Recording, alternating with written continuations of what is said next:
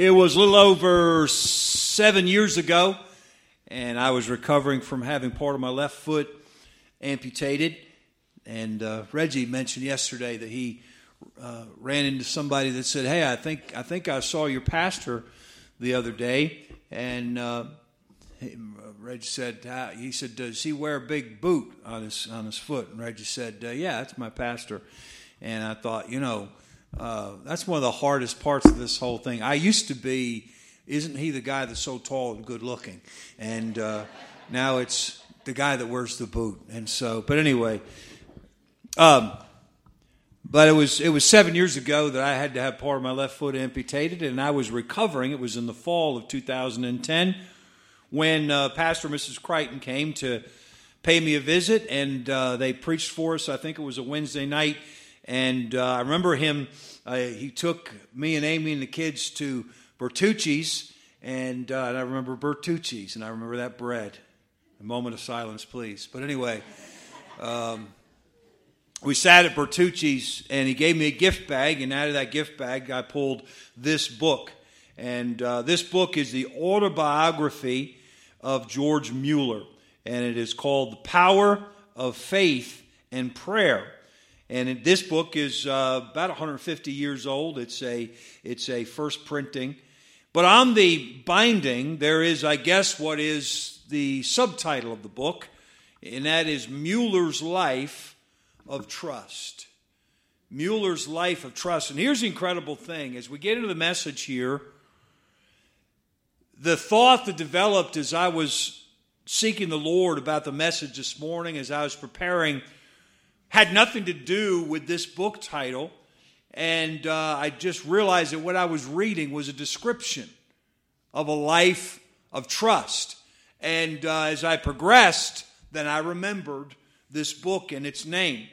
But here's the thing, and George Mueller is a good contrast that I will show you the difference in just a minute between what we think George, if you know who George Mueller is, who we think he is versus who he really was. I'll get back to that in just a minute. There's no favor that I could do for you, next to telling you how to be saved, how to know for sure that your sins are forgiven and that you're going to heaven and it's a done deal. But next to telling you that, there's no favor that I could do for you that would be greater than to lead you to live a life of trust. One of the greatest differences between Bible Christianity and the carnal Christianity that is so common today is that Bible Christianity is a lifestyle of trusting God. But common Christianity only seeks to trust God in a crisis.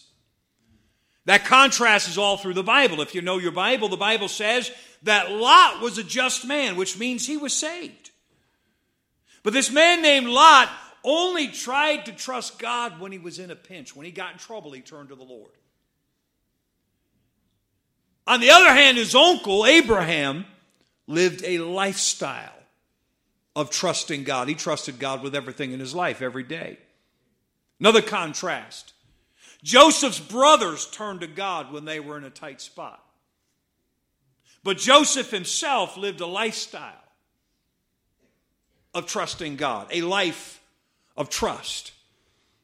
Another contrast, the 10 spies versus Joshua and Caleb. The 10 spies were used to, when they got in trouble, "Oh God, what are we going to do?" In fact, they were of those that when they got into a problem, they complained to God. They murmured, as the Bible says repeatedly. These are the 10 spies who brought back the negative report of the promised land. They had a limited capacity to trust the Lord. Joshua and Caleb saw the same exact things that they saw, and yet they came back saying, "Let's go. Let's go forward. Let's trust the Lord." Let's trust the Lord. Why? Because Joshua and Caleb had chosen to live a lifestyle of trusting God. So now look at your own heart. As you hear the Word of God, as you hear the examples and the explanations I'm going to give you from the Bible, look at your own heart. Do you just run to God in a crisis? and say, all right, I'm going to trust the Lord? Or is your life defined by trusting God? What's the difference, all right? We all have friends, but we all have had in our lifetime, we've had those friends that they only show up when we can do something for them. You know, you get a text, you get a phone call. Oh, why is he calling? Because he wants something. And then you've got friends that they're there for you. I mean, they're there.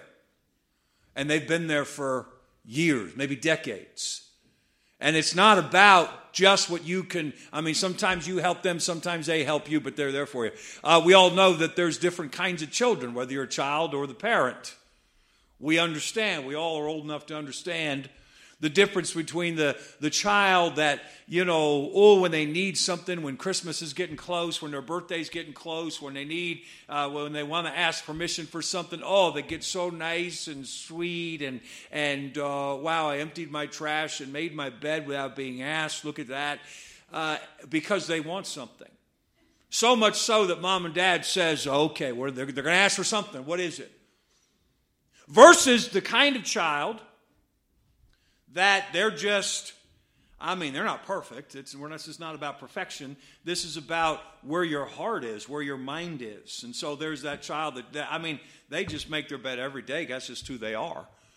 They just keep their room clean. That's just who they are. They obey and they're respectful. That's just who they are. It's not because they need some money. It's not because they're trying to butter their mom and dad. There's the difference. There's the contrast. All right, let me give you based on George Mueller, if you know who he is. George Mueller is known as one of the greatest prayer warriors of all time. George Mueller ran some orphanages and built these orphanages in Europe in the 1800s. He built them on prayer. You know, most of us want to do things. We want to put the budget together. We want to say, do we have the money to do this? And if we do, let's go forward. George Mueller just did what God led him to do and waited upon the Lord to provide. And here's the thing. He always knew that God was going to provide. So here's what we think George Mueller was. We think George Mueller was a man that could go to God anytime and say, God, I need some cash. And God provided. Yeah, that's part of who his life. And by the way, that's what we want. We want to do our thing, live our lives, ignore God, and then go to God in a pinch and have God say, okay, how much you need? You know, let me count it out for you. That's not who George Mueller was. And that's not who the child of God is who lives a life of trust. Who George Mueller was somebody who sought the Lord every day of his life. When he had a need and when the needs were not so much. We all have needs every day, but when the needs were not so obvious. See, we think we have needs where we have days where we can fill all the needs. I got that covered. But then we have days once in a while where we got to call God in. No. Those are the guys, the 10 spies. Those are the lots that I told you about a few minutes ago. No, the person who lives a life of trust is the person who they're in there with God every day. They're living in such a way that they know when a problem arises, God's going to meet that need. God's going to show me because he always does. And when there is no overwhelming need, they're still in there with God. They're in there with God all of the time. Can I say this? And I say this kindly because before God, I'm not thinking of anybody at all. I'm just telling you this happens. There are people that you just know no matter what's going on in church, they're a part of it. They're in. I'm there. In fact, it worries you when you don't see their face because you say, man, that person never doesn't show up. And if they ever do not show up, they call to let me know. Just so we know. But then there's folks literally when the phone call comes, there's nothing but the first response is, oh boy, what do they need? And by the way, I'm happy to meet the need. But there's just those folks that they don't contact you unless they need something. Can I say this just to give you insight into maybe what God's thinking? You know this is true in your own life. You have a life, you have things that you're doing, you have things that are going on, things that you've got to get done. And when somebody who only contacts you once a year because they are in a crisis calls you, and you're already in the middle of taking care of your family, you're already in the middle of taking care of business at work, you're already in the middle of doing what you need to do for your church, and someone out of the blue calls you once a year and says, yeah, I'm stuck somewhere, I got no money, can you help me out? You can't always put them at the top of the priority list, can you? Because that guy, he's all about himself and he doesn't understand, man, I got a life, I got things going on, I got a family, I got things to take care of. I can't always drop what I'm doing and drive 2 hours away and take care of your crisis. Do you think that there's some form of what I just described that may not be how God looks at us when we only contact Him when we're in trouble?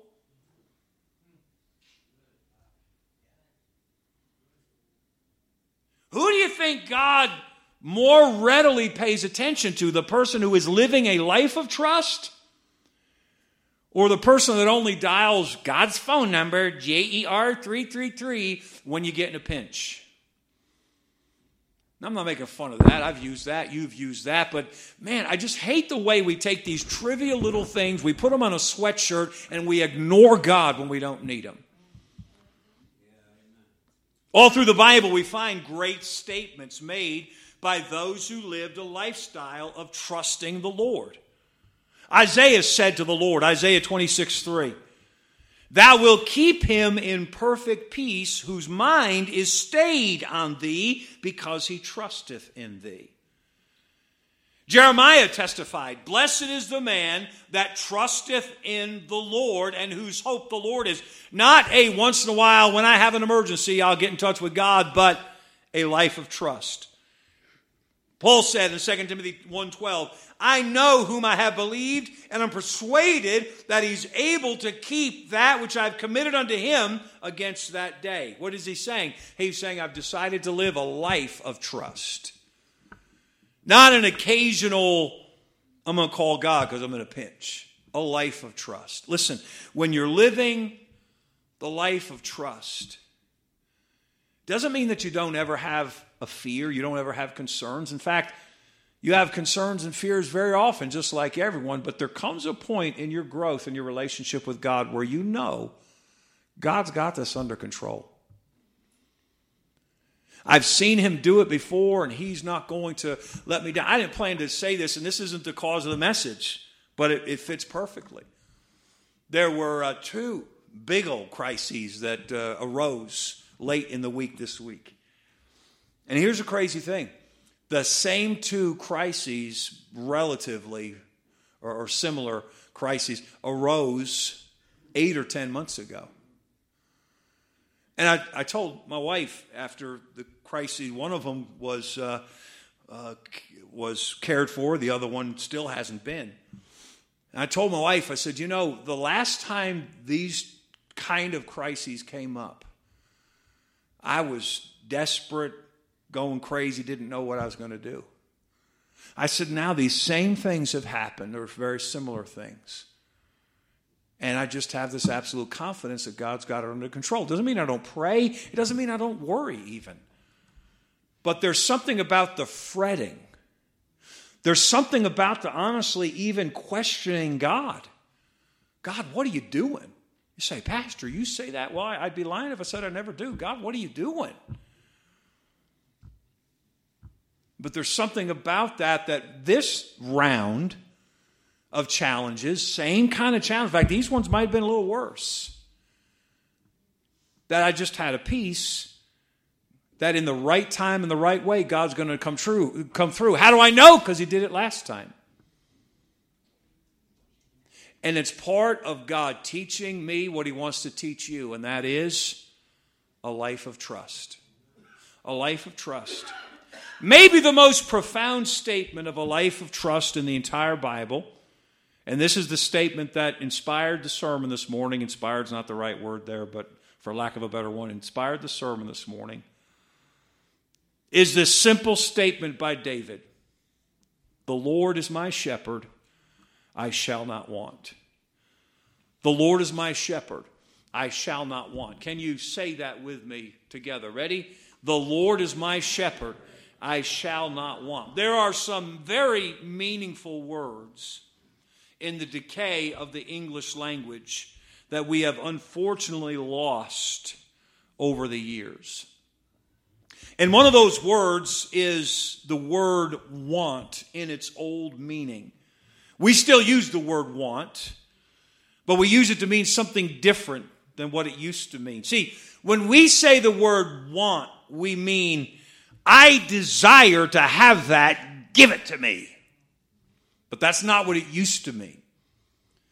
The word want used to mean, I have a genuine need. There is a desperate void or lack in my life. Okay, for example, the way we use the word want is we drive a Honda Accord and we want a Silverado pickup truck. And I might testify, we do want a Silverado pickup truck.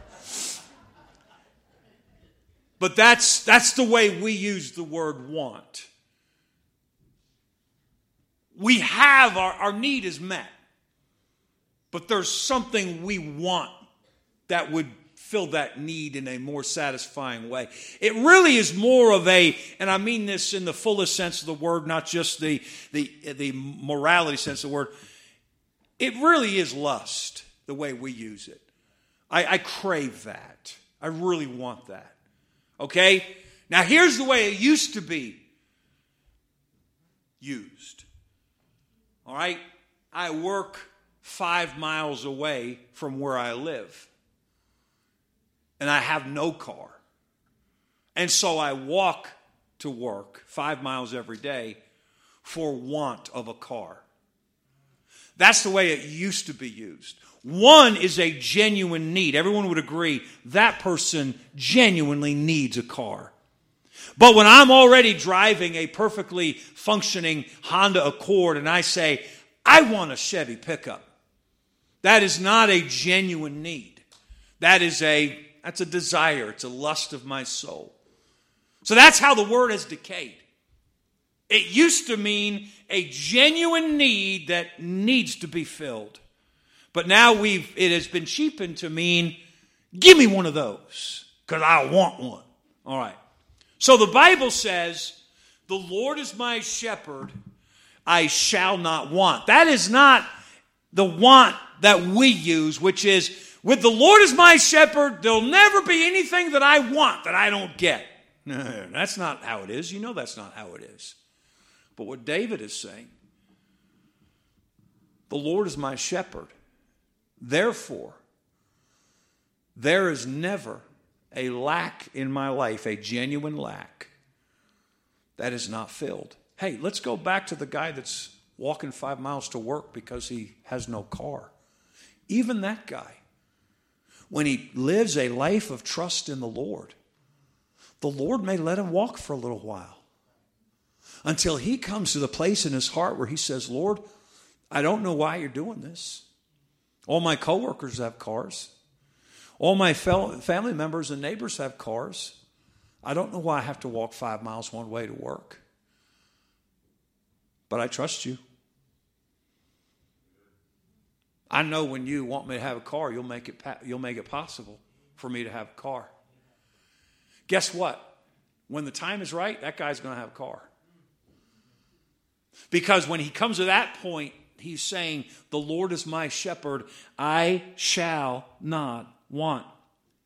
When David says, the Lord is my shepherd, I shall not want, he's declaring, because I'm in the Lord's flock, because he's my shepherd, I have no need. Because the Lord is my shepherd, I have no lack. Because the Lord is my shepherd, he fills every need for me.